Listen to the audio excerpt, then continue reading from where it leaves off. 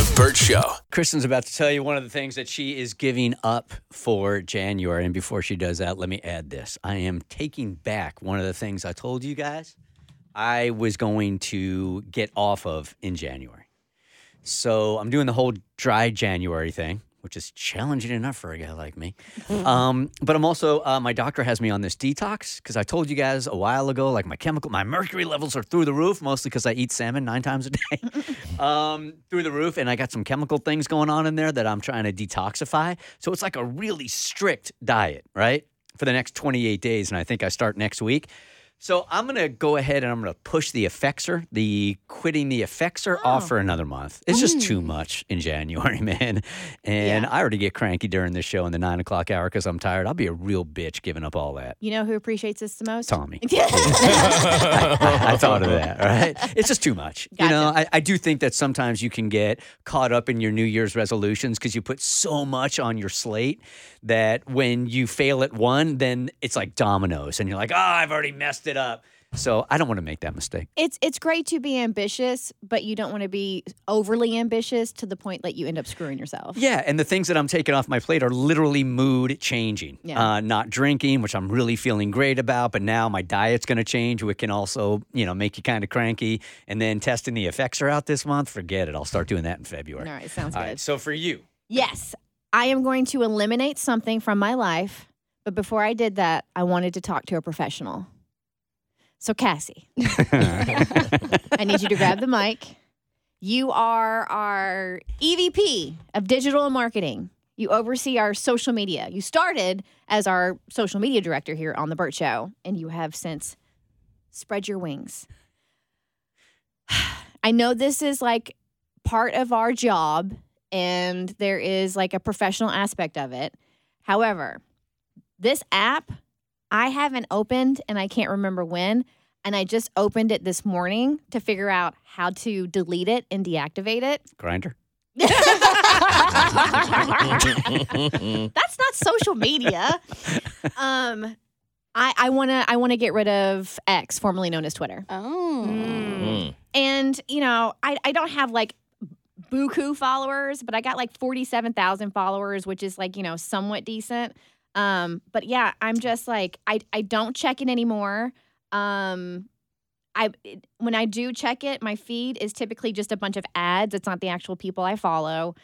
And yeah, I was wondering, do I just go ahead and bite the bullet and just get rid of it? Because I spend most of my time, I do spend an inordinate amount of time on social media. And honestly, that's just on Instagram.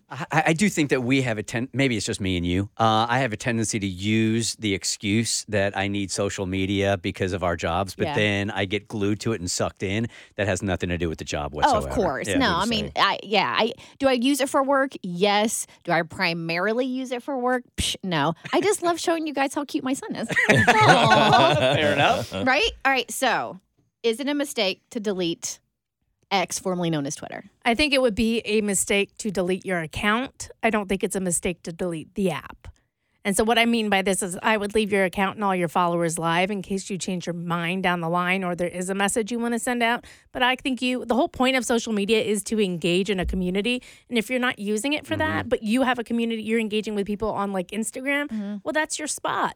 I mean, you have Facebook. I'm sure you're not engaging with people on there every day. No, because people are mean. Exactly. So like go where you feel good engaging with people. And that way you're still doing stuff for the job. You're still getting joy out of it. So I would say delete it, but I would leave your account intact. Maybe I want to deactivate my account because what's the point? Because then, here's where also our digital footprint is a little larger than most because of what we do for a living. We record ourselves every single day, tons of videos on YouTube, Facebook, all that stuff.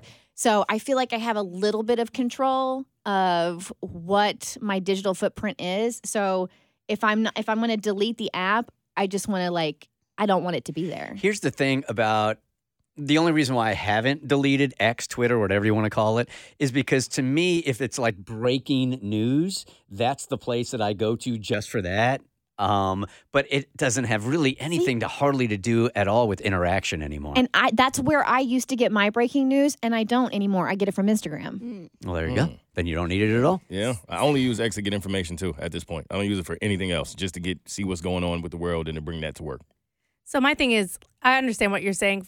It's for the account. Like, say down the line, you've talked about wanting to write a children's book, or maybe you want to do fundraising for Bird's Big Adventure. You have a platform with built-in followers, and that can only be useful to you down the line. Into it. Well, I'm saying you can have the best of both worlds. You can just not use it anymore. You could even throw up a message like, "Hey, find me on Instagram at Chris Kling," and then delete the account so you can't access it anymore. But then if down the line you're ever like, "Oh, I need to go on Twitter for something," you can re-download the app and your stuff is still there. So you can take yourself out of the loop without erasing yourself. Well, also the algorithm feeds into the things that you interact with. So if you haven't been on Twitter or X, whatever you want to call it. It's literally been a month. Like, I opened it today to figure out how to deactivate my account. Do you feel like you missed anything? No.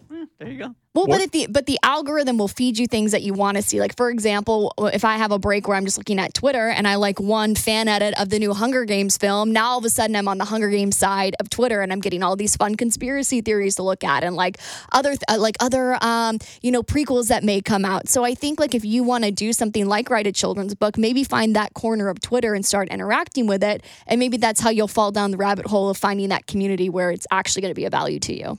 It's just, I think it's an unhealthy platform. I think that a lot of people like to provoke others on it, just for the sake of provoking. In our case, it can be used sort of against us for passive aggressiveness, or, it's just another place where you have to kind of protect yourself. Which is why I haven't posted anything since November 28th. Right? So let it go. You don't need it. Let it rip. Delete. Well,